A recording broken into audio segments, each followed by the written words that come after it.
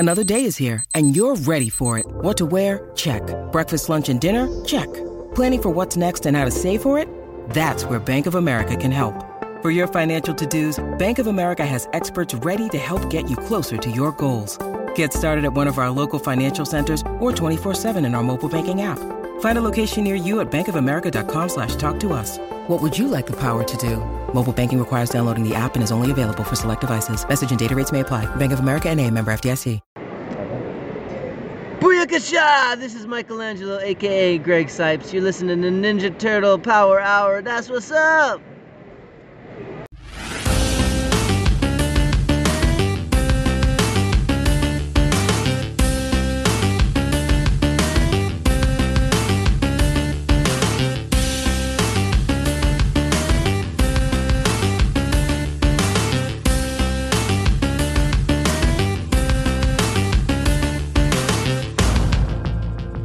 Welcome to the Ninja Turtle Power Hour. I'm Spencer Toon. I'm Keith McGuffey. And I'm Mike Templeton. It is great to be here again with my friends. And this week we will be covering... Hey, that's my bit. That was my episode, Spencer. I just thought we were going all straight, everyone's robots. Like I thought that, you know, welcome to the Ninja Turtle Power Hour. Oh man, what are we covering this week, Keith? Let's see. It is episodes 13, 14, and 15 of season 4. It's Back to the Egg, Son of Return of the Fly 2, and Raphael knocks him dead. 3 not so bad episodes, in my opinion. We're transitioning from the syndicated episodes, the first 13, to the Saturday morning cartoon episodes made exclusively for CBS. Yeah, so the Back to the Egg is actually the last of the syndicated episodes. And then we'll talk about it later, but when we get into Son of the Return of the Fly 2, we get a brand new title sequence. Yeah.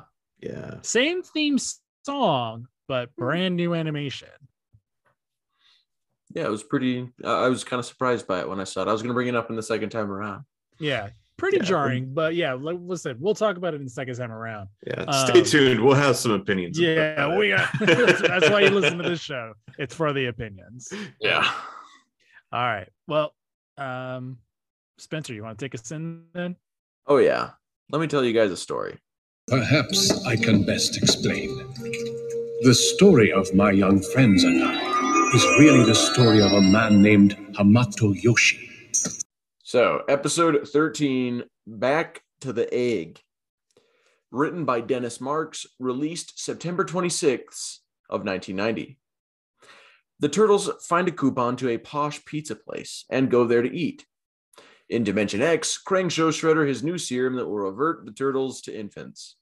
He also enlists the help of a circus owner named Commander Krulik, who will add the Turtles to his circus of mutants after he captures them. Shredder does not like the fact that Krang is getting other help because, you know, he doesn't want to become obsolete. He and Krulik attack the Turtles. Not attack. Jeez. He and Krulik track the Turtles to the posh pizza place and secretly spray the formula on 2 of their pizzas. Before Krulik can spray the other 2 pizzas, Shredder pretends to bump him and accidentally make him spray the formula elsewhere as part of his plan to show that Krang still needs him, you know, to make sure this guy screws up too. The Turtles eat the pizza and Mikey and Leo are turned into babies. However, Raph and Donatello are not affected because their pizzas didn't get sprayed because, you know, the whole thing that Shredder did. Shredder and Krulik jump out and kidnap the Turtles, the Turtle Tots anyway. But Raph and Don fight and get them back. They go back to their lair and deduce what Shredder has done. And so then Don and Raph leave the babies at the lair and go to find the serum so they can make a cure. Of course, the Tots leave the lair and don't stay there, and they play in the city until they end up with April at Channel 6. She lets Don and Raph know that they're there. They work on a serum. April drops the kids off to be part of a live audience of a children's show. Shredder and Krulik see them on the TV and go to Channel 6. They raid the set and go to take the turtles, but all of the children fight back. April comes back and sees Shredder has the tots captured despite having been beaten by the kids. He was able to trick them by calling Uncle and then nabbing them. They also capture April now. Raph and Don show up with the serum and give it to Mikey and Leo. They take it and return to normal. Shredder and Krulik run away. Krang is unimpressed with Krulik and fires him and, just sends him off. Doesn't care about him. The end. Wow, that went by so fast. Yeah, I mean, honestly, not a lot happened. Like, there were a lot of unimportant details that I was able to just kind of... I was fidgeting around so much. I was like, oh, geez, it's my cue. Yeah, I was able to cut out a lot of unnecessary details for that episode. Got it. Well, if you're ready for all the unnecessary details, let me tell you a story. Son of Return of the Fly 2. Original air date of September 15th, 1990. This one is written by David Wise. A scientist holding a glowing circuit board is chased into an alley by two thugs where he's stopped by the turtles. A fight ensues and the board falls down a storm drain. The scientist, Herman J. Mellish, begs the turtles to get it back for him, saying it would be catastrophic if it fell into the wrong hands. Just then, the wrong hands. The Technodrome is having computer issues because of a recent volcanic eruption. Meanwhile, Baxter Stockman is flying through an interdimensional limbo with his computer friend Z, who now is a computer since we last saw him.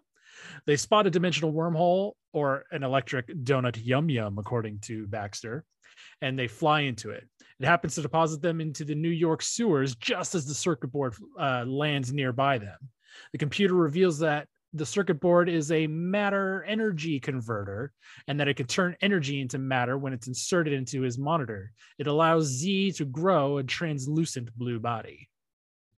The turtles notice giant footprints, and Donatello makes a casing of it, which Splinter immediately recognizes belonging to a giant fly. Meanwhile, Z is taken over to Channel 6, sealing everyone inside, and Baxter rampages through the building, searching for April so that they can get the turtles to come in. The turtles rush off to save Channel 6, which is exactly what Z wanted. Krang detects Z's presence at Channel 6 and wants Shredder to steal the most powerful computer so that it can be installed on the Technodrome. When the turtles show up, Baxter uses a weapon made by Z to instantly tie them all up with energy ropes. He then drags them to a clock tower where he ties them to the components of the clock and then is going to kill them at midnight. When Shredder arrives on Earth, Z tips him off that Baxter is doing so, knowing that Shredder will never tolerate someone else killing the turtles. Shredder does indeed show up at midnight, just as Leonardo manages to free himself from the Hour Hand and save the other turtles. When Baxter tries to capture Shredder, the turtles use a massive spring to send themselves flying towards the Channel 6 building. They arrive just in time to save April, Vernon, Irma, and Byrne from Z's electrical tortures. Meanwhile, Shredder orders Bebop and Rocksteady to seize the computer just as Baxter arrives to defend his best friend. Mellish also arrives to ask if they got his invention back, and revealing that he had the self-destruct button all along. The only reason he didn't use it because he wanted to make money off of it.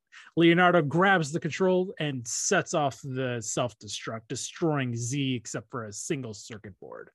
Clutching his friend, Baxter chases after Shredder into a portal, but Krang shuts the portal down before he can get through, stranding him in yet another dimensional limbo. The end? Bum, bum, bum. All right, next up, we have Raphael Knocks Him Dead. Season 4, Episode 15, originally aired September 15th, 1990, written by Jack Mendelson. So Donatello is stealing satellite television, so the Turtles now have 112 channels to watch, but can't agree on what show to watch. They draw straws and Raphael wins, so he picks a stand-up comedy channel. The other three go off to get pizza, leaving Raph at home in front of the boob tube. He sees one of the comedians on TV suddenly disappear. Then he immediately gets a call from April, asking him to go check out the mysterious disappearance of comedians at the club. Raph goes to the club, and through a weird twist of events, he winds up on stage. The club manager is hosting local mob boss Pinky McFingers and his goons, who are stealing comedians, and they set their sights on Raphael. The other three turtles come back to the lair just in time to catch the tail end of Raphael's act on TV, and they see him suddenly disappear. Raphael is stuffed into a bag and thrown into the trunk of a limo, which takes him to some elaborate mansion. Raphael is able to cut his way out of the bag and ambushes the goons and ties them up. He finds the kidnapped comedians attached to some weird machine in the basement of the mansion, but the goons escape their bonds and get the drop on Raph, capturing him in a net. Meanwhile, April meets up with the other three turtles at the comedy club, and they confront the manager. He gets all defensive, then cuts the lights and disappears. Now they'll never know where Raphael is. Bum, bum, bum. Raph, meanwhile, is hooked into the machine that the other comedians are attached to, and Baxter Stockman walks in. Like, not the Fly version, but like the human version. But actually, it's not Baxter Stockman. It's his brother, Barney Stockman.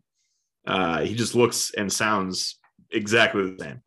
Barney has made a Gag-A-Magnifier, a machine that amplifies jokes. So the idea is that the mob would steal comedians, hook them up to this machine, then project the jokes through the Gag-A-Magnifier and rob banks while everyone was busy laughing. Raphael is the funniest of the bunch, so after some light torture of his fellow comedians, he agrees to tell jokes and incapacitate masses. The plan is going off without a hitch, and the mob guys are filling the place with loot.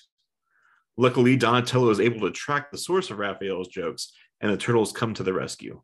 But Barney zaps them with a paralyzer ray. Raph tosses some of the loot that's on the floor at the control panel of the Gag-O-Matic, aiming it at Barney and the mob, and one of the other comedians then tells some really terrible jokes that paralyzes them with laughter. The turtles free Raphael, the bad guys are hauled off to jail, and the day is saved. The end. Man, what a story. There's actually a lot that happened in that episode too. So. There is. Oh boy. Kudos to you, Keith. Oh, thank you. I'm glad I got the one I got as far as when it comes to summarizing it, at least. Well, I guess we should summarize them again in second time around. Yeah. Hey, nice junk. Maybe not summarize them, but we can at least talk about some details here. So something I noticed in this first one is that this episode at least never shows them like putting pants on, and it just seems like very intentionally they do so because they don't know how they're gonna do it. But you'll just see like the turtles. Yeah, it cuts away and then they're like immediately dressed In pants. And it happens like twice, like at least twice in this episode that it like cuts away and then they're in pants getting dressed. But Because then you don't have to animate them like getting into pants. They're just already in pants, right? yeah, well, getting into pants as well as like you don't have to see how they get it around the back of their shell. Like it. I feel like they just did it to eliminate a lot of the issues that they have. Makes sense. With it. I just found it kind of interesting and kind of funny. It's one of those things, not an anchovy, and it's not like something I love either. It's just something to point out. Fun fact. Don, once again, he uses his bow staff to trip someone, which has become his signature move. He throws it at that big monkey thing that the circus guy has around with him. Do we have a counter on how many times he does this? Like a little like I believe Keith is keeping count. Are you keeping count, Keith? Let me see if I can't get an official number for you. I'd say maybe like 10 is a good estimate right now. Okay, so I have all my documents in Google Docs. I just typed in the word trips. 1, 2, 3, 4, 5, 6, 7, 8. It looks like this is the 8th time between the comics and the cartoon this has happened. So I knew Keith would have an official count. That's possibly unofficial. I'll have to do a deep dive next time, but stay tuned for our very special episode. How many times has Donatello tripped somebody with his bow staff? Right. Well, let's have like a super cut of it. Yeah, it's gonna be really boring because this is an audio only podcast, but this will be us describing every time it happened. Yeah. You'll get to hear just like oof, every single time. I got him, guys. And then every single time we'll be like, Donatello throws his bow staff between his legs, he trips. The end. again. Roll credits. Yeah. Man, I had an opportunity to buy a cell of animation from this episode, and I didn't jump on it. It was a little too expensive for me. It was like, but the guy had both. I think it was what is Raphael holding Michelangelo as a kid and Donatello holding Leo, or vice versa. He had both of them. I saw him. I walked away. I came back. Only one of them was left. I was like, nah, I'm not paying like like $75 for it or something. Like, that's a little out of my range, but I kind of regret it now, because nowadays I would love to have a cell of animation from this show, but at the time it wasn't something I needed. Yeah, I mean, having original animation cells like is cool, but yeah, it especially now they've kind of turned into an investment depending on the cell. And I think that would have been a good investment, but Yeah. What can you do? What do you say, Spencer? I said, what can you do? Yeah. what can you do? Indeed. Go to eBay and pay way more than what he was selling it for There's the same also thing. that, that is definitely an option. That's the answer. I don't recommend it, but Yeah, there's some booth that I know is selling some at my con last year when I went, but none of it was really anything I was super interested in. I think there was some He-Man ones and a few other things. So this is the first time that we really ever see the turtles as children. Yeah. In the show. Remember they mutate directly into teenagers. Yeah, in the ads, well, at least in the theme song and stuff, they do when they're telling the story. Yeah, I guess so. Yeah. Well, I mean, yeah, in the flashback that when they're telling the story in the first episode, they mutate directly into teenagers. Yeah. So we've never seen them, as far as we know, they never had a kid phase.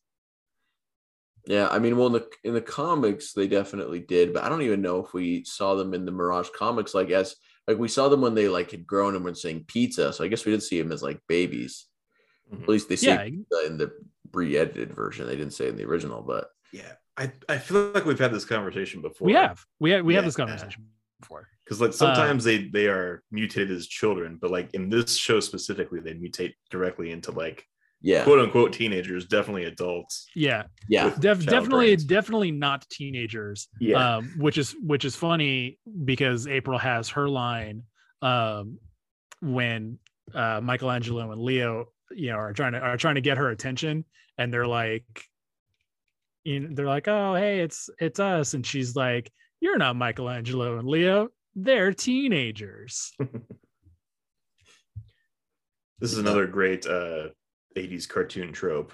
So we've had the Phantom of the Opera, Three Musketeers, body swapping episode, now the turning back into a child episode. Main character turned into a baby. Yeah, we've had the shrinking episode, we've had the giant episodes. Now we just need a body adventure where Donatello shrinks them all down and they go inside Splinter to fight whatever disease he has. Yeah. Is that more of a Magic School Bus thing, or is that an all cartoons thing?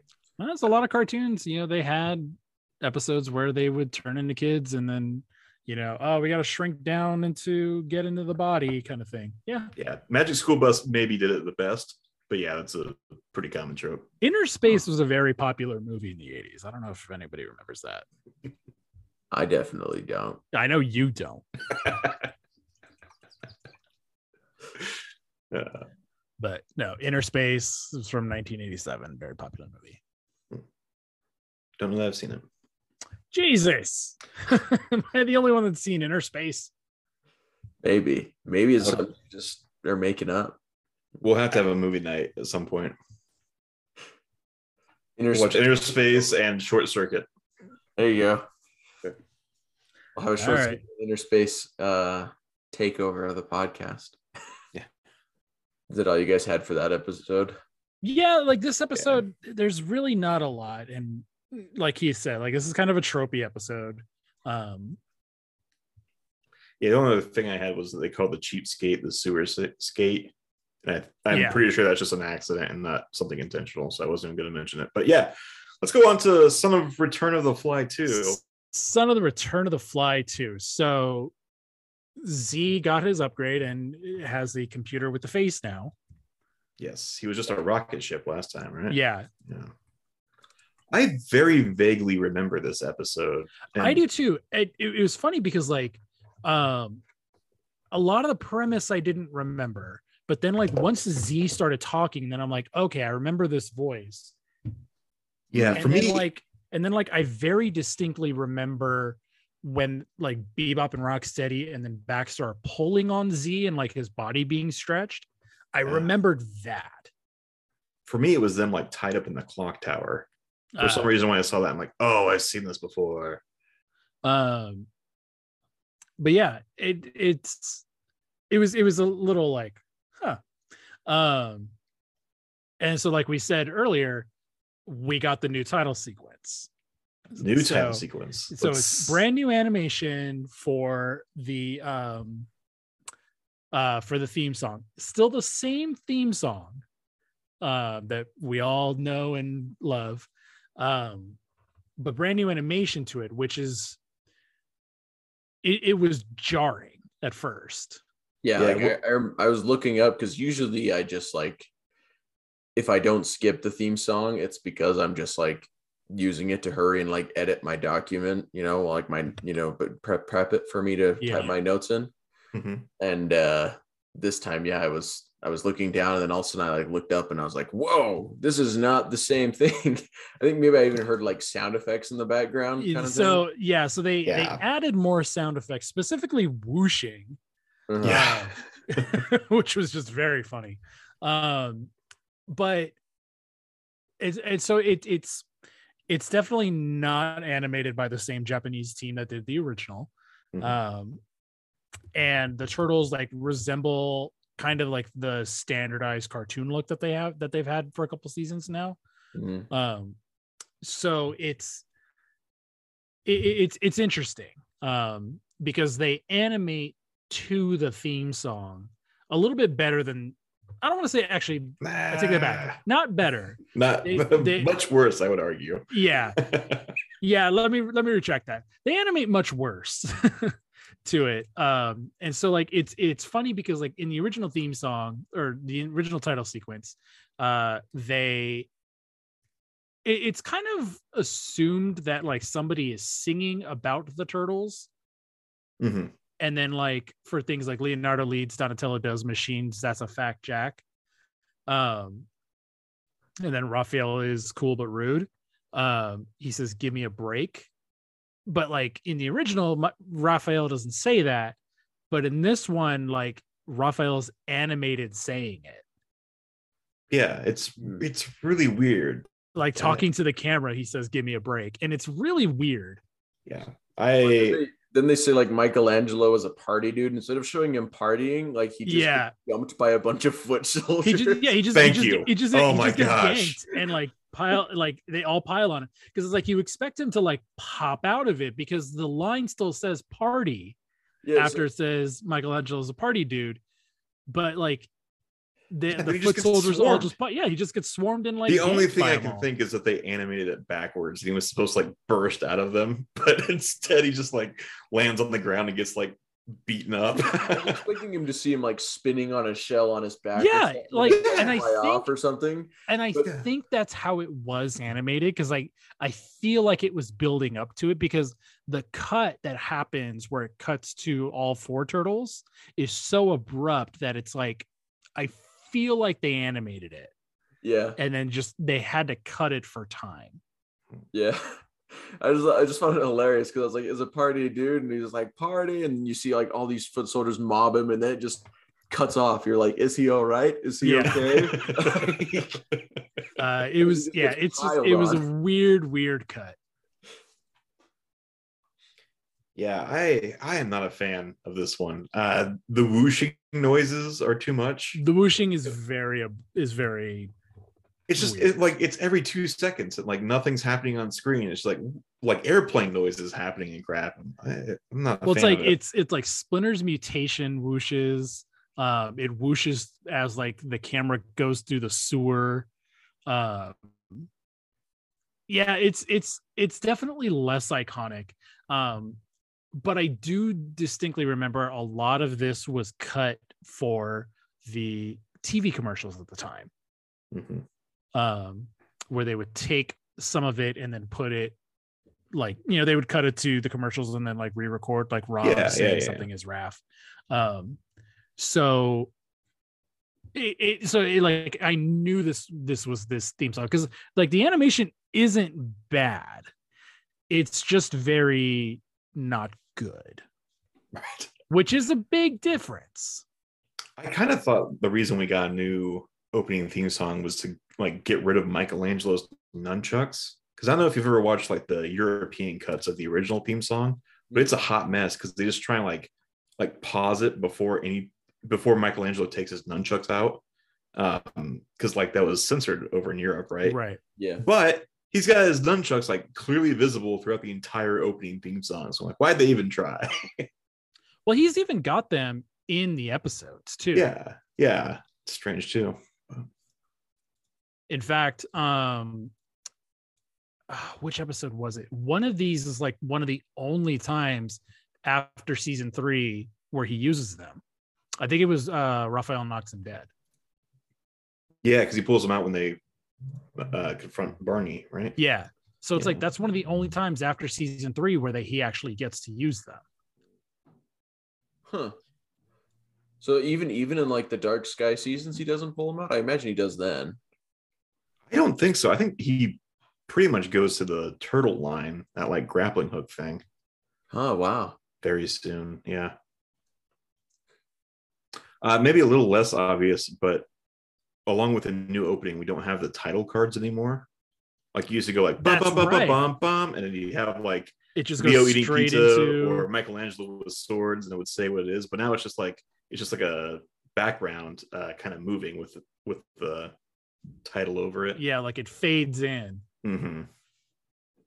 I didn't notice that either until you said that. But I do realize now. I do realize now that I didn't type in the title when I normally do, because usually I wait for the title card pops up, I type in the title on my notes. It didn't happen this time. I finished watching the episode and then it was like, oh, I haven't written my title. What the heck did I just watch? Yeah. What did I watch? No, thank goodness the DVD, forces me to see it whenever I select it, but it's just part of my ritual, I guess. So also the other thing that Baxter's computer kind of does remind me of is, to me, it's almost like an early version of like Viral from like Fast Forward of, the season 6 of the 2003 series. It's kind of like, oh, you've got this sentient computer character that, I don't know, kind of comes in, is a kind of ends up working as a henchman for a different bad guy. Has a body made of hard light. Exactly, has like a body that's kind of made of, yeah. So yeah, it kind of gave me a bit of those vibes. I'm kind of wondering if maybe they pulled the idea to use her from there, or if she was something they just came up with later. Who knows? But giving off those vibes made me think of it at least. Yeah, maybe. That's all I got. Yeah. Ready for Raphael knocks him dead? that's kind of all I had for these two. Baxter was kind of going more crazy, it seemed like, and I don't know if I like that or not. I kind of do like that, so I'll save that for later. Well, yeah, it's for anchovies, and I love it. Yeah, we'll get there. Yeah, Raphael knocks him dead. So Barney says that Baxter botched an experiment, and that's what turned him into the Fly. But that's not actually true. That caught me off guard too. I was like, that's not what happened. Yeah, he was caught in a disintegrator when a fly flew into it, and they merged. Now, granted, Barney could think that. That's what happened. True. Yeah, because he wasn't in the Technodrome. Yeah. Barney could just think that, like, Baxter screwed up, because we don't really know like their rivalry. Like, we just know that he hates getting mistaken for Baxter. Right. Fair enough. Which, like, you did. Okay, so Keith, you did say that Barney looks exactly like him. That is false. Remember, Barney is more handsome Oh, true. Yes, I think he has a different color hair too. I think he's a hair, redhead, right? I was making a joke, but yeah, Oh, yeah. Baxter is more blonde, whereas Barney is more of a redhead. Gotcha. But yeah, it is a little weird. Just Barney in general. I also think this is his only episode too. It is his only episode. That's so strange. it's kind of also a waste Yeah. of like a character. Because like the brother of Baxter is kind of interesting, but it's like he's like Baxter originally, at least the 87 version, like wasn't a bad guy. Like he still technically isn't a bad guy. He just wants to get back at Shredder. Right. You know, he's a sad story. Whereas like Barney is a bad guy. Like he's working for bad guys. Mm-hmm. Yeah, I wish they would have. Well, maybe not. I find the voice kind of annoying, but it does seem like a waste to bring him back for this episode and never use him again. You know? Yeah, I did think it was funny though, because like when Donatello like made his super satellite and he's flipping through channels and like he wants to watch that scientist show, we see Barney on screen. Oh yes. And before it's revealed that it's Barney, like I'm assuming everybody, including myself, like we all thought that was like an animation error that showed Baxter again, like Right. human Baxter. Although human Baxter, wasn't he blonde and Barney's like a redhead, and that's kind of the difference between the two? I think that's the only difference. Well, yeah. that's really the only difference. Yeah. That's what we were saying. Like that's the real only difference that we can see. But remember, like that happens before the reveal of Barney. Mhm. So like it's kind of like, and because the show is so many animation errors, especially like color errors. you kind of just assume that they've reused that model for some reason. And so I don't know if it was like a deliberate fake out, especially because like this episode comes right after the episode where we saw Baxter as a fly. Mhm. But yeah, like also how great was it that we had like 2 Baxter episodes in a row? Yeah, I mean, Two Baxter episodes. two kind of Baxter. Yeah, Barney's Baxter, just a human that says he hates Baxter. Well, then, should we break into anchovies then? I think it's time. No anchovies. You put anchovies on this thing and you're in big trouble, okay? Guys, I gotta get this off my chest. All right. Back to the egg. There's like 0 eggs involved. So they do specifically say that they will turn back into eggs, I think. Eventually. Okay. There is Donatello does say that. Here's the thing though. So okay, they're gonna turn back into eggs. Great. Why did they hire a circus guy who wants to use them as their main attraction? That's what I hated. That's what I hated the most about this. I did think it was funny that like Shredder adopted this ninja code that said he had to be the one to do it. Yeah. And it's like that kind of goes, that's kind of like the through line with this episode and Son of Return of the Fly 2. But yeah, like I can't tell if Krang was trolling Shredder by saying he hired somebody who's going to kill the turtles and then like just hires this circus guy just to make fun of Shredder. Yeah, it's strange. And like even Shredder has just sent Bebop and Rocksteady to kill the turtles like 100 times now. Yeah. It's weird. Yeah. And we know they can make a retro mutagen ray, and this is basically the same thing. Yeah. Yeah. Well, no, because this is specifically a de-aging thing because they're still mutated. It's also got extra steps because they apparently have to eat it. They can't just be shot with it. Yeah, exactly. Yeah, well, and it's I don't know. Like the other funny thing to me is like when the turtles are that scene where the turtles are walking down the street and they nab them. Like Donatello and Raphael are just walking. They jump out with a garbage can, nab the turtles, And they kind of just like don't even act surprised when it happens. They just keep walking. They walk around the corner and then they're like, Shredder. They just appears like they don't care at all. They're just like, all right, we'll walk around the corner and see who just kidnapped our child brothers. Yeah, the fact that they were surprised that it was even Shredder is kind of a disappointment. Yeah.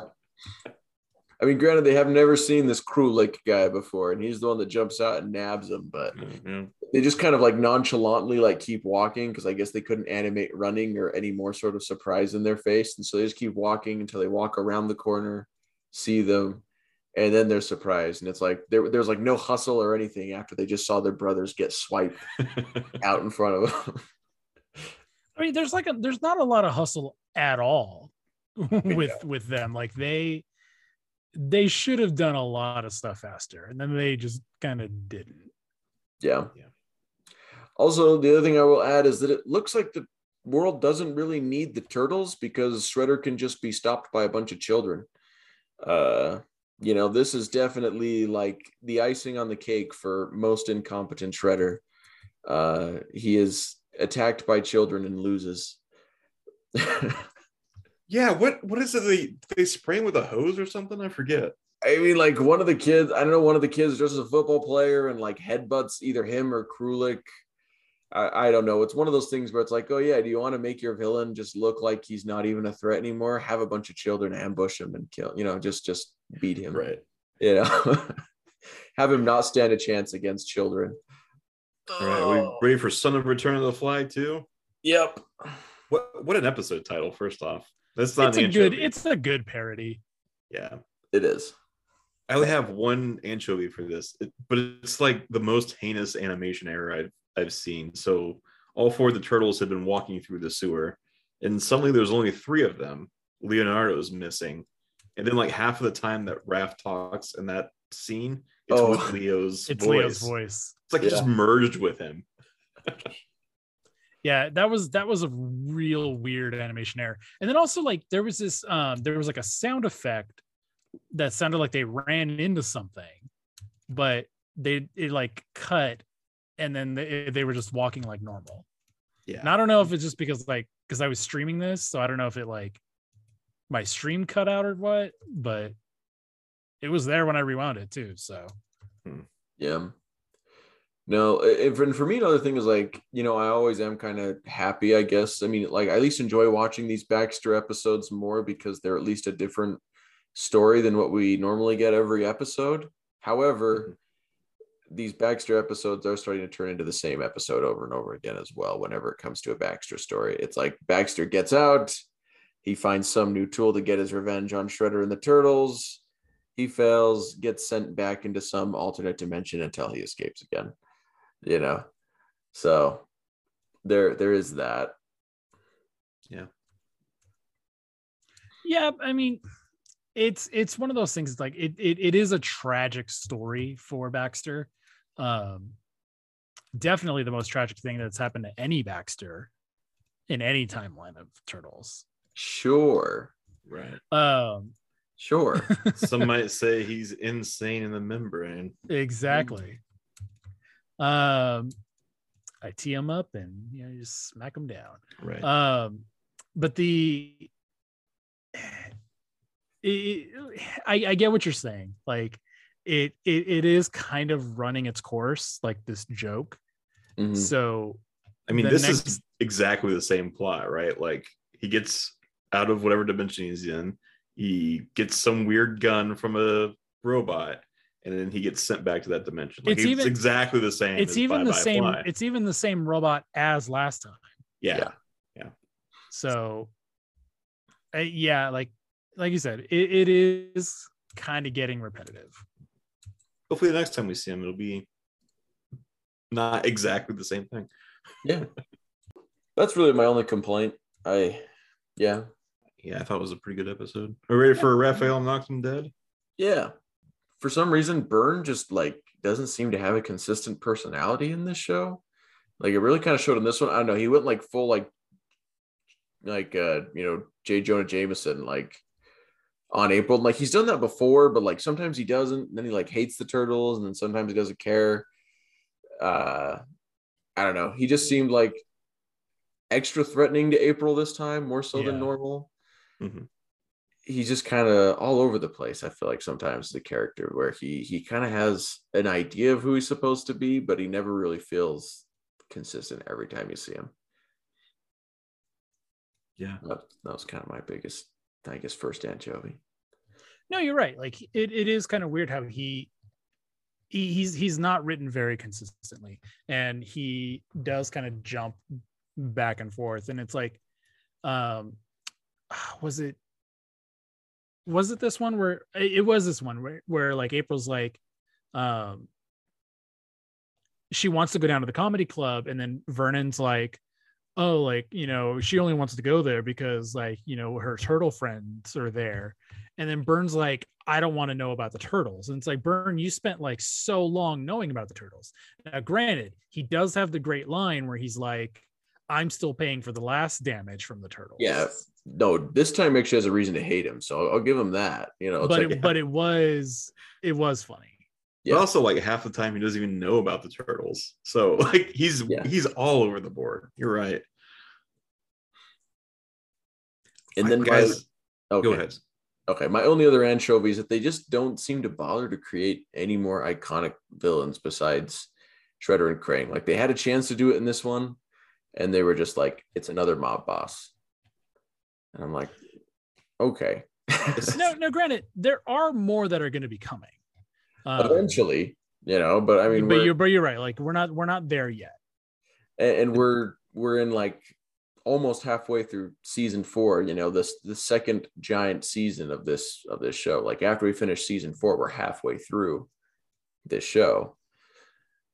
And so I don't know, this show is so, like, I mean, granted, they're all like focused on Shredder and Krang, but like the Shredder and Krang story never goes anywhere, and they just don't really seem to bother to introduce more people. Like, you've got Baxter that comes in every once in a great while, the Rat King, which comes in every once in a great while, you know, and that's why those episodes are kind of a treat to get. But like, I don't know, I just feel like they could have tried to create something here, and they don't bother. You know, it's like, here's another mob boss. Yeah. And it's not even the same mob boss that we've seen before. But it's the same voice, though. It's just Peter Renaday doing his mobster voice again. Yeah. We're surprisingly close to halfway through this series right now. Mm-hmm. Raphael Knocks Him Dead is episode 80. There's 193 episodes, I believe. Yeah, 193. So we're getting close to halfway through. Time does fly. Yeah. We're getting there. So I've complained about this before, but like, so April's not on the news this time. Raphael's just watching the comedy club, and a guy disappears. But then, of course, April calls right after to tell them what's going on and where to go. Still, it's just so annoying to me. Like, can we get one episode that doesn't start with the turtles watching television and then April calling them to tell them what happened on television? Yeah. I mean, the episode before that, they actually don't do it that way, which I will get into in I Love Being a Turtle whenever we want to get there. But. Right. Also, I will bring up again that Barney was on television as part of a science show that Don seemed to watch religiously, but also they had no idea that Barney Stockman was a person, which kind of bugged me. Yeah. What about you, Mike? You know, I didn't think the other comedians were that funny. I didn't think a lot of Raphael's jokes were funny. No, a lot of them are very much written to just. It's like, how much mileage is he getting out of turtle puns? Yeah, especially like their turtle jokes that they're just like broadcasting out to the masses, but like they don't know that he's a turtle, so like, why are they even funny then? but then also at the same time, like, they know about the Teenage Mutant Ninja Turtles in this world, so it's like, presumably they've seen the turtles at this point on the news. And so like somebody has to be like, hey, that's one of them Teenage Mutant Ninja Turtles. But yeah, I just not a fan. Yeah. Yeah, they definitely weren't the funniest jokes in the whole wide world, but I don't know. I wasn't expecting like peak comedy from. I mean, from any of it. I do every week. There, every now and then, something legitimately funny happens. Oh, But definitely. trying to write like Rodney Dangerfield impersonations for the Turtles, not great. All right, then. Are we ready to talk about what we did like then? I think we are. Absolutely. Let's do it. Oh, I told you I would count you in. damn it. Yeah. I can get you like a buzzer or something. Yeah, if you can. Yeah, no problem. Oh, I love being a turtle. So baby turtles are always cute. You know, I always like seeing the turtle tots whenever they come back. I can't decide if this is like their true like first appearance. I mean, I'm gonna call it the true first appearance of turtle tots, like as like toddlers, because I feel like they're not quite babies, and I think we only see them as babies. I mean, these are definitely toddlers. Yeah. Yeah. So I'm gonna say turtle tots. This is the original, like the first time we ever see turtle tots, and they're always cute. So it was fun for that reason. Yeah, I'm trying to think. I think you're right. I think the youngest we've seen them up to this point was that one issue of Mirage where they were preteen turtles, but that could be up to 12. Mm-hmm. So, Yeah, it makes them like 10 to 12. yeah. I love the part when little baby Michelangelo and little baby Leonardo are like, tiny turtle power. That was cute. That was cute. Decent voice acting in this episode. I don't typically love the turtle tots, especially like when it's this 80s trope where like they get turned into kids. Mm-hmm. I don't mind watching a flashback where they are kids, and this is nitpicky and dumb, but I didn't hate this, so take that as what you will. All right. That's all I really had for this episode. That's all you had for that one. Okay, so Return of the Son of the Fly 2. Or Son of Return of the Fly 2. Damn it. What a great title. I finally messed it up. What a great title. I really liked this episode. It is funny. I think Mellish at the end where he comes back in, he's like, yeah, I had this self-destruct the whole time. I just want to make money. I didn't want to blow it up. I thought that was great. It is just genuinely funny, and it does feel like a bigger episode, which is cool. Yeah, I really like this episode too, and I couldn't necessarily tell you why, but I do like what they've done with Baxter, where he's like, it just feels like he's steadily losing his mind. Yeah, even more so, and like this robot he's with doesn't really have like an end goal. He's just like Baxter's friend, just trying to help him do what he wants to do. Yeah, like Z really doesn't seem like he has Baxter's best interests in mind. But then like sometimes he does, like where he's trying to prop Baxter up as like the one who's going to be able to kill the turtles, not Shredder. Like that's a bro thing to do. Was he named in this episode? Z? Yeah. Yeah. Okay, I must have missed that. Well, actually, I don't know if he was named in this one. Was he? Good episode. I thought this was the strongest one of the bunch. It really is. It really is the strongest of the three. Are we ready for what was possibly the weakest of the three? You know what? I honestly think the first one is the weakest of the three. I didn't hate this one. It's just not my favorite. I actually liked this one the most. Really? Raphael knocks him dead? Really? Yes. That surprises me. I mean, it's a totally different story than what we normally get. It is. Like that's what gets me to pay attention and gets me kind of like interested whenever I'm watching this series, is that I'm not seeing, Shredder or Krang introduce X for Shredder to use on the turtles. And anyway.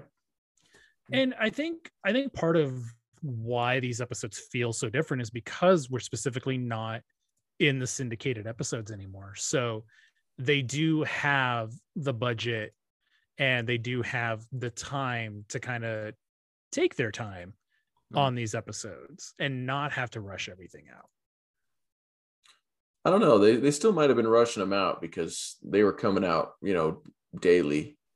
Well, no, but that was syndicated. Now that we're on CBS, it's every Saturday. Okay. So the pace is slowing down again. Okay.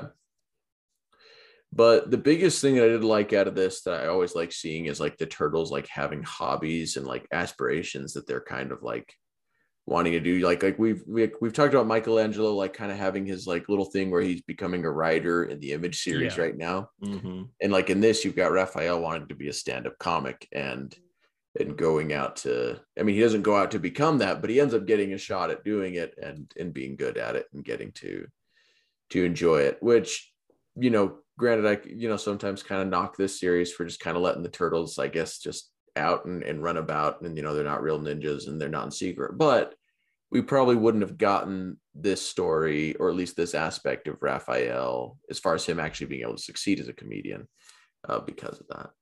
Yeah.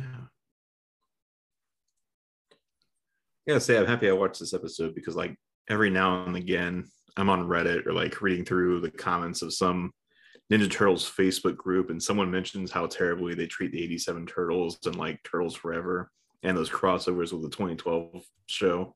But like, those guys are always like, you know, the 87 Turtles were these total badasses that solved crimes and whatnot. Now I have this episode where they like the whole plot is they're going to use these terrible jokes. There's all these plot conveniences. No one's concerned that Raph is a turtle standing in front of a comedy club. Like, yeah, this is exactly like, this is the episode I'm going to point to during those arguments if I decide to get involved. Yeah, like when people are like, you know, oh, they were badass ninjas, and it's like, they were ninjas, but they were 80s ninjas, like very different. Shredder was beaten by children, like in a couple episodes ago. Like he was beaten literally by children. Like they're ninjas the way that 3 ninjas were ninjas. You know exactly. Yeah, I just can't reiterate that enough. Like Shredder was beaten by children. This episode, you know, like that episode disrespected Shredder way before Turtles Forever ever did it. All right. I cannot get out of my head. I don't even remember what episode it was anymore, but there was an episode where the turtles, like, they trip on spare change that's fallen out of a parking meter. I cannot get that out of my head. So I'm gonna add Shredder getting beaten by a football dressed kid. To that list. That list of things where it's like, guys, they weren't the most competent people out there. Which doesn't make it bad. It's just like they're not like these, I don't know, super serious things superheroes that need to be treated like they're like legends and that they can beat and conquer anything. Good way of putting it. Yeah, the show was made to like make you laugh and entertain you on Saturday morning, and that's what it is, and sell action figures on the side, you know, like that was the purpose of this show. It's okay if it's not treated seriously because it never took itself seriously. That's it right there. It's like, we as a fandom need to stop taking Turtles seriously and getting mad when other people don't take Turtles seriously. It's fine to want a serious Turtles because like it can be done, but like you can't look at it always and just be like, why isn't it always serious? Because it's never always been serious. No, that's true. It's never always been serious. Like even, you know, even in the comic books, like there's moments that are kind of funny jokes, like in the original Mirage stories, and we're talking like Turtles in space. You know, you've got like for example, like the Triceraton like commentators, you know, like advertising like Horn Cream or whatever it is, and like, you know, classic disembowelment, you know, on this guy's part, you know, like it's funny, you know, it's kind of a comedic thing. Granted, like, you know, they are going on an adventure and it's fun, but there's also some humor involved. There always is. In my opinion, like, especially like the original comics, they're very much like punk rock, like Descendants or something like that. Like these guys are doing what they want to do. They're writing stories that are, you know, do have like serious moments and things like that. But at the same time, there's plenty of self-deprecation in there as well. I mean, maybe not plenty, but there's still some, you know, like you listen to like a Descendants album, and in the same album, they'll like talk about issues and problems that have been in America they will also sing a song about like, don't eat spicy foods, otherwise you will have horrible time in the bathroom. Like, you know, and they're right next to each other. You know, it's very much like we're just talking out whatever we want to say. And at the same time, we're doing what we want to do, though, and we're actually expressing ourselves here, no matter how dumb it might be. You know, like Ninja Turtle says, like, oh yes, we're Teenage Mutant Ninja Turtles. Like, we're not going to forget the fact that this is crazy, but at the same time, is still the stories we want to tell. I don't know. I get what you're saying. Yeah. No, I totally got it. It's the same thing that I always try to tell people. Like, it's Ninja Turtles, man. Just take it down a notch. Also, sometimes I don't eat spicy food, but I still have the bad times in the bathroom. Yeah. And that's fair. Yeah. Keto pancakes did it really bad to me the other day, which like is the opposite of spicy food. There is Why zero are we flavor. so wildly off topic now? Man, I don't. It's getting late. All right, are we ready to go on to news? Right. I'm going to start counting someone in if we are. Yeah, I think that's it. Like these are three fun episodes. Definitely not the worst. Probably one of the best of season 4, in my opinion, with some of the Return of the Fly too. Yeah. You know, like, I mean, the thing is even though I complained earlier about, you know, that one being like that last one, still there aren't that many episodes of Baxter. And so it's still like a breath of fresh air as you're watching it. Yeah. And I liked it. Because it is a whole tragic arc, you know. Granted, that arc is kind of plateaued and there's no climb in it right now. Yeah. But, you know, hopefully in that next episode. Fingers crossed. All right, Keith. All right, Mike. Gonna count you in here. And a 1, and a 2, and a. I got stage fright. I'm gonna have to. Okay. I'm gonna have to retire the bit and let you do it. April O'Neil, Channel 9 News. Channel 6 News. Couldn't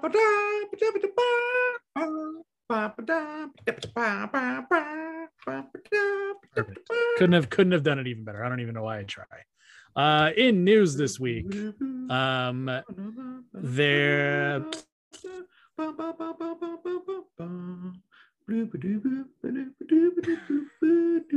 just letting you go.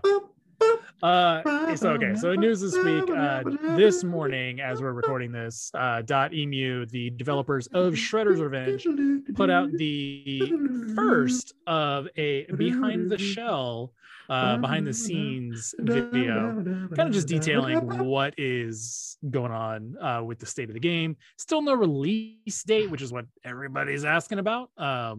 But it is nice to kind of see that developer interaction. We don't know if this is just something they kind of threw up because of all the delays. They're just trying to fill time, or something they had always had planned. But it was cute, and they kind of talked about their inspiration for the game. You know, heavily inspired by the '87 cartoon, and just their general excitement for the game. But you can check that out. Check that out on .emu's YouTube channel, which apparently they have. Cool. Yeah. And it definitely is very much there. It kind of seems like it's kind of there to be part of the hype machine. And so, like, if you love the classic video games and you love the '87 series and you watch this, you'll probably be very, you know, just as excited as you've always been for the game. Well, that's me. I'm excited for all those things. Well, there you go. Quick bit of comic book news that I kind of forgot about until now. If you're not caught up on what's going on in IDW, they're releasing the Armageddon game pre-game one-shot, available April 20th, which I believe is the day after this episode comes out. It's reprinting the 2020 and 2021 annuals so that we can get caught up on that in preparation for the free comic book day issue and then into Armageddon games. Yeah, we were looking at that cover art in our group chat, and oh boy, that was really cool. Yeah, I'm excited. I kind of want to pick it up. Like, I have those annuals, but I kind of want to pick this up for that cover art. Right. I mean, it's probably not a bad idea just to read them because they've definitely got important information going into Armageddon games. Like, the setup is in those annuals. Yeah. 2 years. In also related comic books, this is your 2-week notice that The Last Ronin #5, the finale, will be out April 30th. So if you have not already stopped by your local comic book store and put that on your pull list, this is your warning, because our next episode will come out around that same time. No, our next episode will be the week before, so you'll have one more week notice. Yeah, it'll come out the day. Our next episode will come out the day before the issue releases. Exactly. Yeah. I think it's the 27th because the 30th is a Saturday. That too. Yeah. 2 weeks. 1 week. But yeah, this is your 2-week notice. Go to your comic book store. To support your local comic book store. Put that on your pull list. Because I mean, why wouldn't you be? We're excited. Still no word on a full trade paperback of all 5 issues, but we know that's going to be coming eventually. So if you want all of the single issues, now's a good time to try and hunt them all down too, because probably after issue 5 comes out, if you're trying to find them loose, they're probably going to spike in value. I'm not really a speculator on comics, but that's just, people sell collected editions. So yeah. Just throwing that out there. All right. So Spencer, what are we doing next week? Next week, we're going to be going back to the egg. No, just kidding. Oh, gosh. Next week, we're going Ninja Turtle Power Hour. Next week, we're going back to the Image Comics, and we will be covering issues 9, 10, and 11 of that series. So that's Untitled, and the last one has no title. Oh man. Yeah. I'm excited. All right, guys. Well, that is going to do it for this week of the Ninja Turtle Power Hour. Thank you so much again for listening to this show and hanging out with us. If you guys haven't already seen, we do have a Discord that it's an open. So, follow that link and come on in. It's fun. We actually got our first Ask an Expert question because we have that. So Spencer, I'm going to put you on the spot because this is a question for you. Oh, I missed it. It literally came up while we were recording. Oh. So this is coming from Eugene on our Discord server. Was Darius Dunn inspired by the Kingpin from Spider-Man? I mean, the answer is I don't know. However, I would dare say that I don't think so. In the IDW comics, like, he definitely is more of like a Kingpin-esque figure, and maybe he takes some inspiration there, but his original appearance in Fast Forward, he's just Cody's uncle that wants to take over the company and get Cody out of the way and kind of be in control of it all. So I don't think that his original inspiration is Kingpin. He also seems very like Moriarty-esque, at least Moriarty based on the Sherlock Holmes movies with Robert Downey Jr. I haven't actually read Sherlock Holmes books, but I know that he's supposed to be like a boxer and things like that in there. So he kind of could be pulling from all those big mastermind type characters that are also heavy hitters. Yeah, looking at the character, I can see maybe his look might have been an inspiration or inspired by the Kingpin.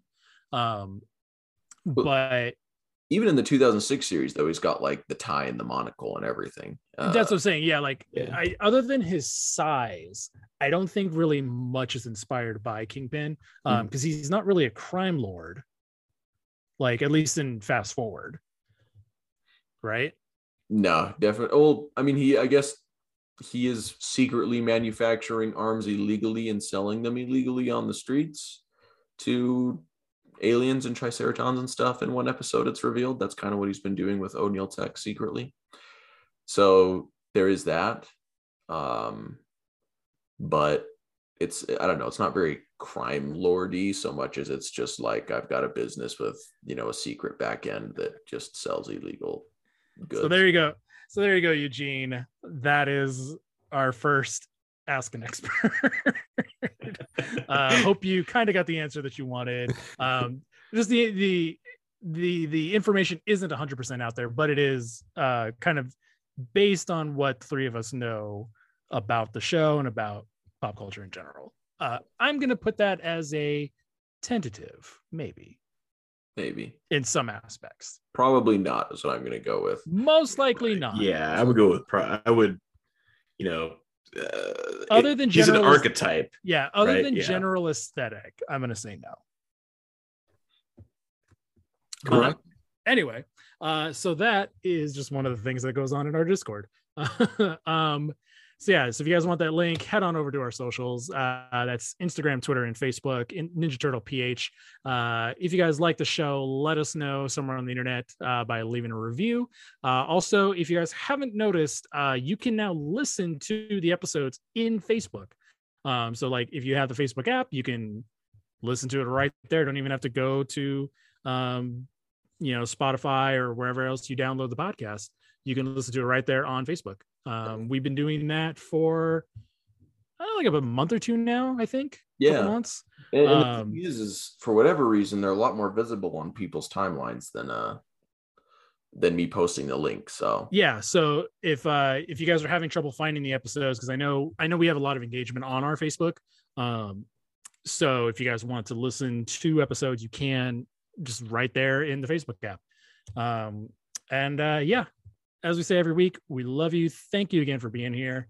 So that's our show this week. Thanks again so much for listening. And until next time, cowabunga, dudes. Cowabunga. Wait. The destruction of other people's property for whatever reason is wrong.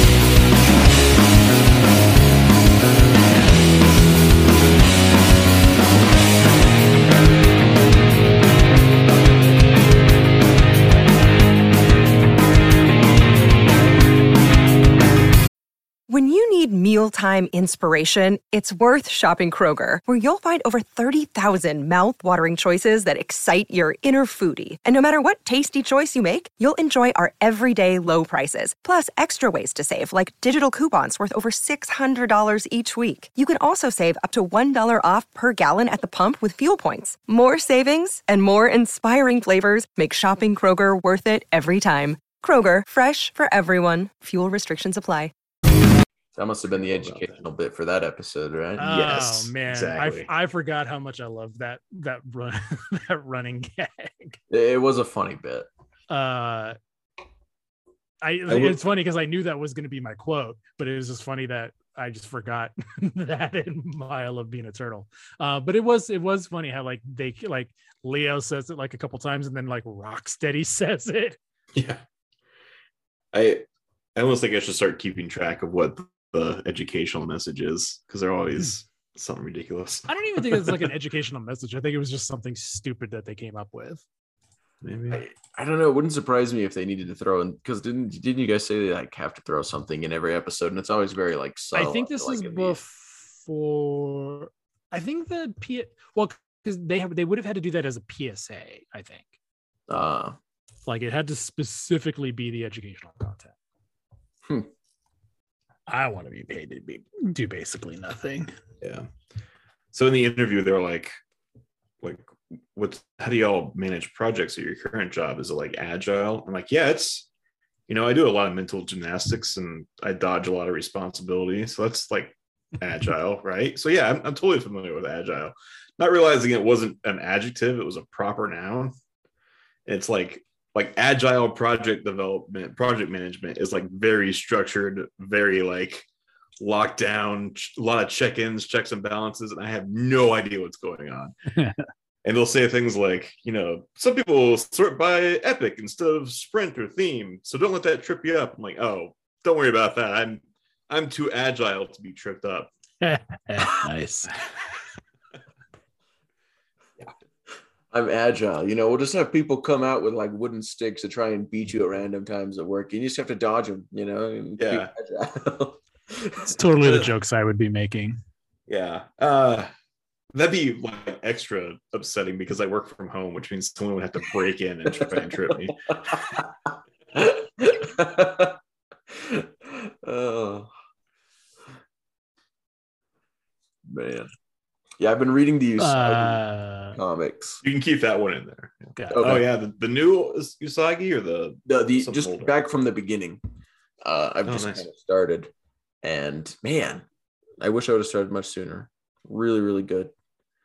That's the way I feel about it too. They're very, very delightful. Like that's the best way I know how to put it.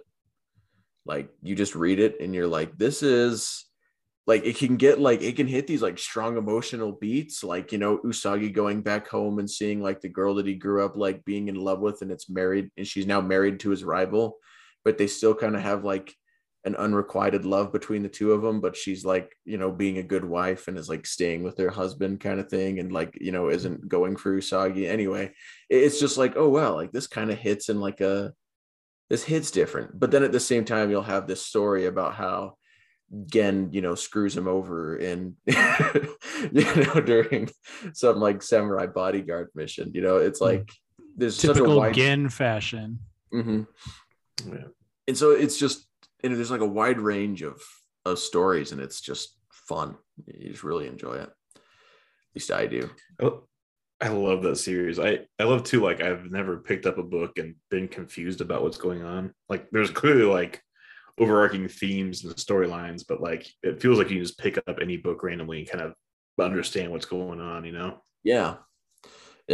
But me talking about like, people jumping out and beating you with sticks, it was a callback to like when he's training, when Usagi is like being trained by his master before he's ever even able to touch a sword.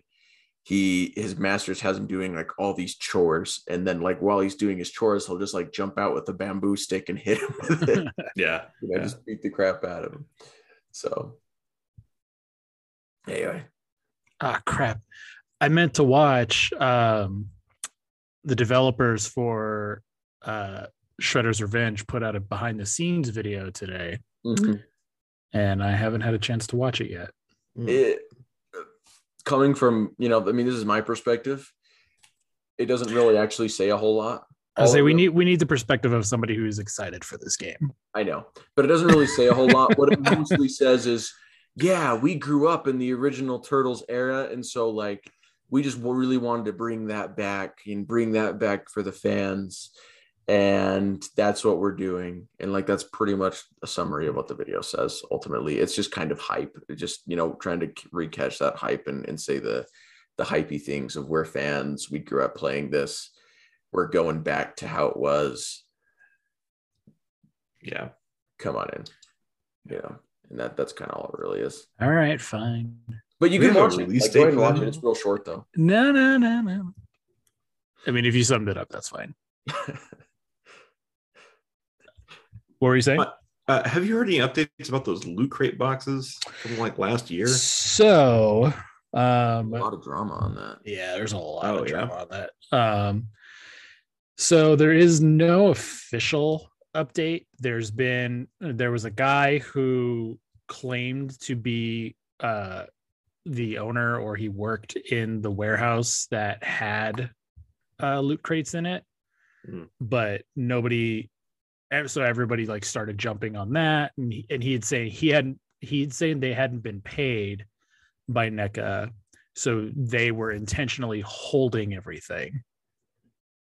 So I called bullshit on that because I was like, they're owned by the same company. Well, I was like, this guy randomly shows up in a group with a blurry photo that you can't even see says like what crates these are, what the date is. There's no timestamp. Like he's got a pretty new Facebook profile. Like he just made it.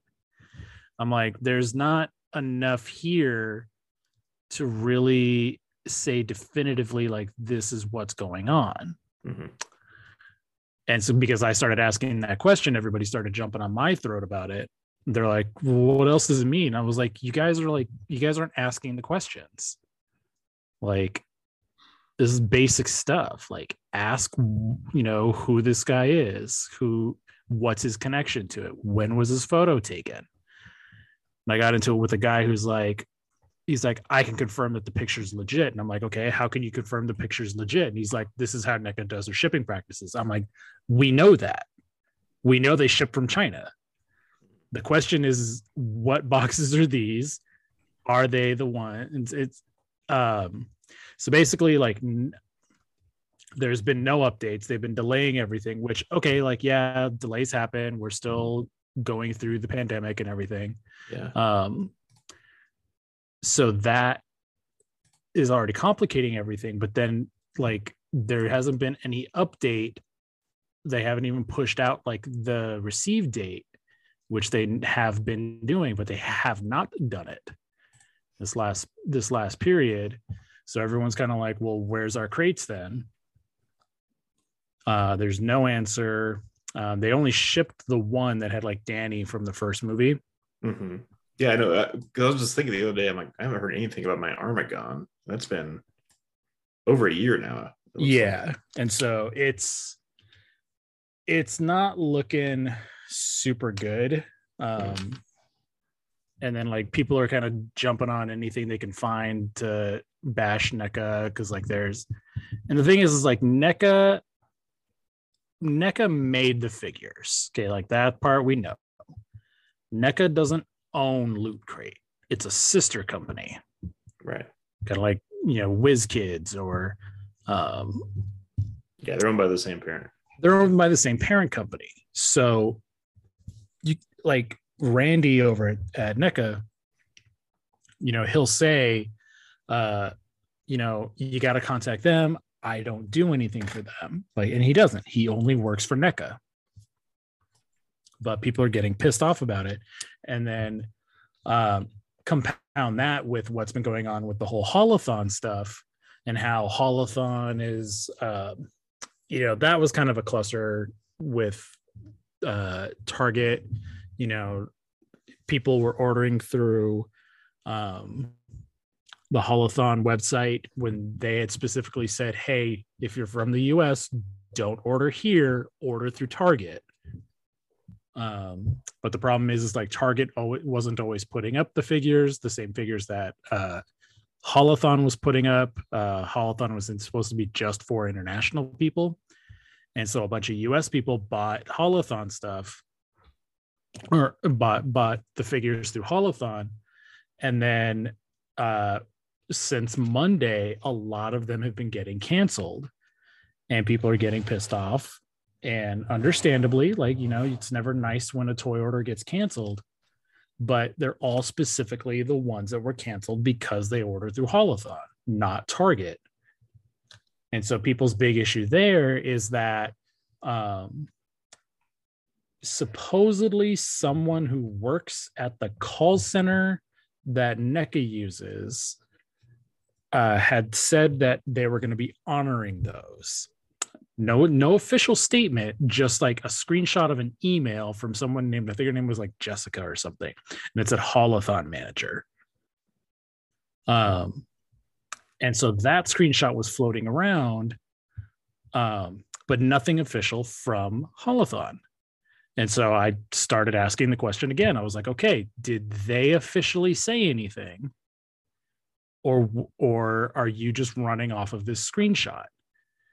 And that's what got everybody like to kind of like think about it. And they're like, oh yeah, we only ever got the screenshot. It's like, okay, I get why you're upset, but nobody officially said they were going to be honoring these. Like, yeah, it sucks, but it's also, you should have known, because the directions were very clear. Yeah, the website was screwed up and let you order, but at the same time, like, that is their fault, but it's also not their fault that you ordered, because you knew the rules. And so found out, I think it was yesterday, that Randy from NECA had gotten doxxed.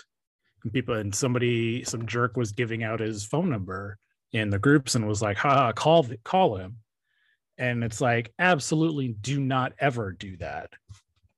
I don't care how upset you are that they have your money or that, you know, your toy order got canceled. You don't ever give out somebody's personal info like that. And what's his phone number, just so we know not to call him?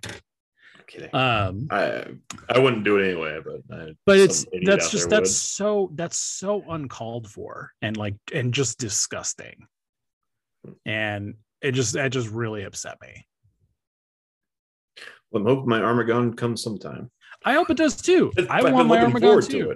I want my Armagon too. I want the mutant, the Claw Shredder clone. Like, I want these figures too, but you know, things happen, and we're not privy to that information. Yeah. Mm-hmm. We should be told what is like where our stuff is and like updated projection times, but we don't need to know like the legalities of what's going on, or you know, is there a lawsuit going on that says that they can't turn over stuff right now? Whatever. I get that. Because the radio silence is what's most upsetting. Mm-hmm. You know, like they're not being super transparent about what's going on. The same thing with Holothon. Like the directions for Holothon were not very clear. Like there was no schedule of drops. Like it was all kind of willy-nilly. And then like some targets were putting out product before Holothon. I mean, I got lucky and like I was able to order my Fugitoid on the website, and then I found Super Bebop and Mighty Rocksteady in store. Like, and those weren't exclusives, but I was able to at least get them. But I know a lot of people weren't. So, and I got my 2 Gargoyles figures and Ace Duck and Mutagen Man. Holothon was good for me. There you go. I got the figures I wanted, but again, none of these were exclusives. They just happened to come out during Holothon. Yeah. And the whole point was that you were supposed to be able to order these through Holothon. Yeah, for me, that's the only thing I've been able to find, like more than anything else, is Muckman. Like Muckman just fills the Holothon shelves whenever I've walked by it. Well, there's the glow in the dark one, especially. Yeah. And that one's the exclusive though. Like that one's a limited edition piece just for Holothon. Huh. I didn't pick that one up because I don't really want Muckman.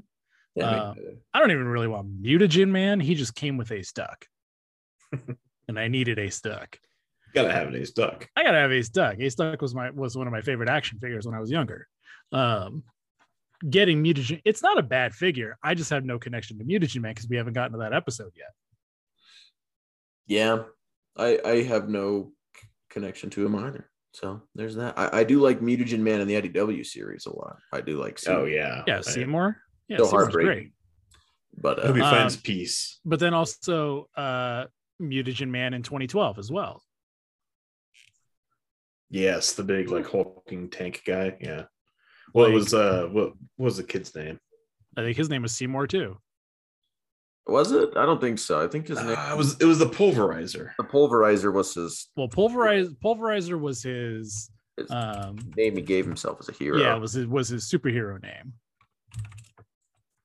He has a mundane name, didn't he? No. I don't know. Oh, it was Timothy.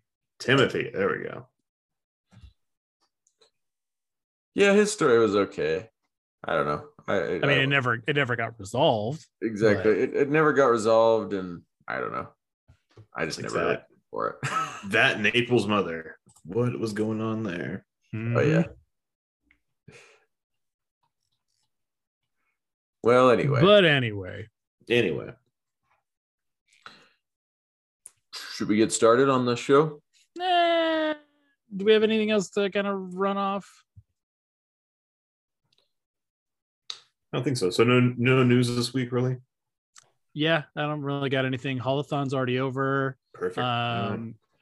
The Turtle Van pre-orders will be done by the time this episode goes up.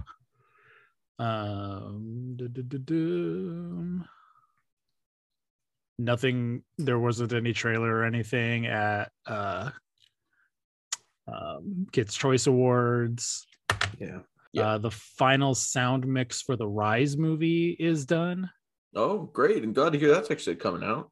So, Andy Soriano's been posting about it in his Discord and on his Instagram. So that is done. So we're getting closer to that movie. Cool. Still no word if it's going to still drop on Netflix, though. That's the big question I have. Yeah.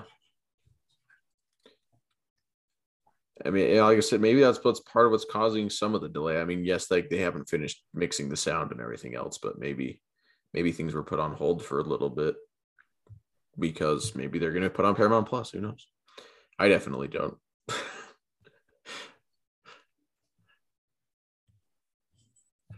Yeah, like no clue. Yeah. But who knows? Maybe we'll also just go up on Netflix. But I mean, it was originally contracted for Netflix, so yeah, it should be the first place it goes to. But yeah. Interesting. Oh, yeah, and we'll see if I didn't know Ace Duck. I could swap his beaks around. Oh, really?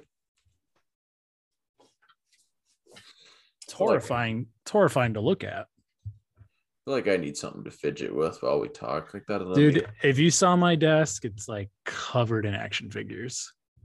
Yeah, I plan on, especially if we're streaming. Like for a while, I've kind of wanted to set up some of my Ninja Turtle stuff somewhere, and this room was kind of the place. So I was kind of thinking that if we are going to start streaming and other stuff, I might try and turn one of these corners into a Turtles corner. Yeah, you should. In the background. It just requires getting command strips and other things and hanging things up. Yeah. None of my stuff is hanging. It's all kind of. I have my fidget action figures, which are like underneath my monitor, and I can pick them up, bend them around, and stuff. And then I have like the display ones on the top shelf, just like gargoyles, all my Dr. Eggman stuff, and then like my Starscream from the original Transformers movie. Oh, cool. Yeah, I've got some prints of Ninja Turtles that I've picked up from conventions. I've got I don't know if you've ever seen like Jed Henry's art, but I got his print of the Turtles. The name sounds familiar. His like Facebook and other pages are called like Ukiyo-e Heroes or Ukiyo-e. Yes. Oh yeah. Love that guy. Hell yeah. I've got his Ninja Turtle print because he's always at Archon.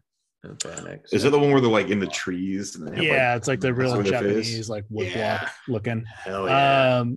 Speaking of artists, Tim Laddie from IDW. Apparently he had leaked that he did the box art for Shredder's Revenge. He had mentioned it on his stream, but as far as we know, it's not having a physical release, so why would he do box art for it? So a lot of people think that he leaked a physical edition of it, which may or may not be true, but it's like artists say stuff all the time, and he may be drawing it thinking it's for that. It may not be for that. And so it's another thing where I was questioning. I was like, is he the only person who's saying this? Like, I wouldn't just tell everybody that for sure 100% the physical version is coming if he's the only person that has said anything. It's like I get that that's a leak, but it's not a verifiable leak because he could be doing box art for something else. Yeah. Does he mean like, because like there's art for that game? Well, there is. Did he do that art and maybe just called it box art when he meant no? Like cover art? That's by a different artist I like named Edward Wang, Iron Pinky. He did the Shredder's Revenge like art that we've seen for a year now. Okay. So it's kind of, who knows? Anyway, I'm ready to get this show on the road. Let's talk Ninja Turtles. Let's as though we've been not talking about them for the last. I know. This is good bonus content. Yeah, it is. Alrighty. All right. Take care, guys. All right. Bye. Bye. Appreciate it. Night. Night.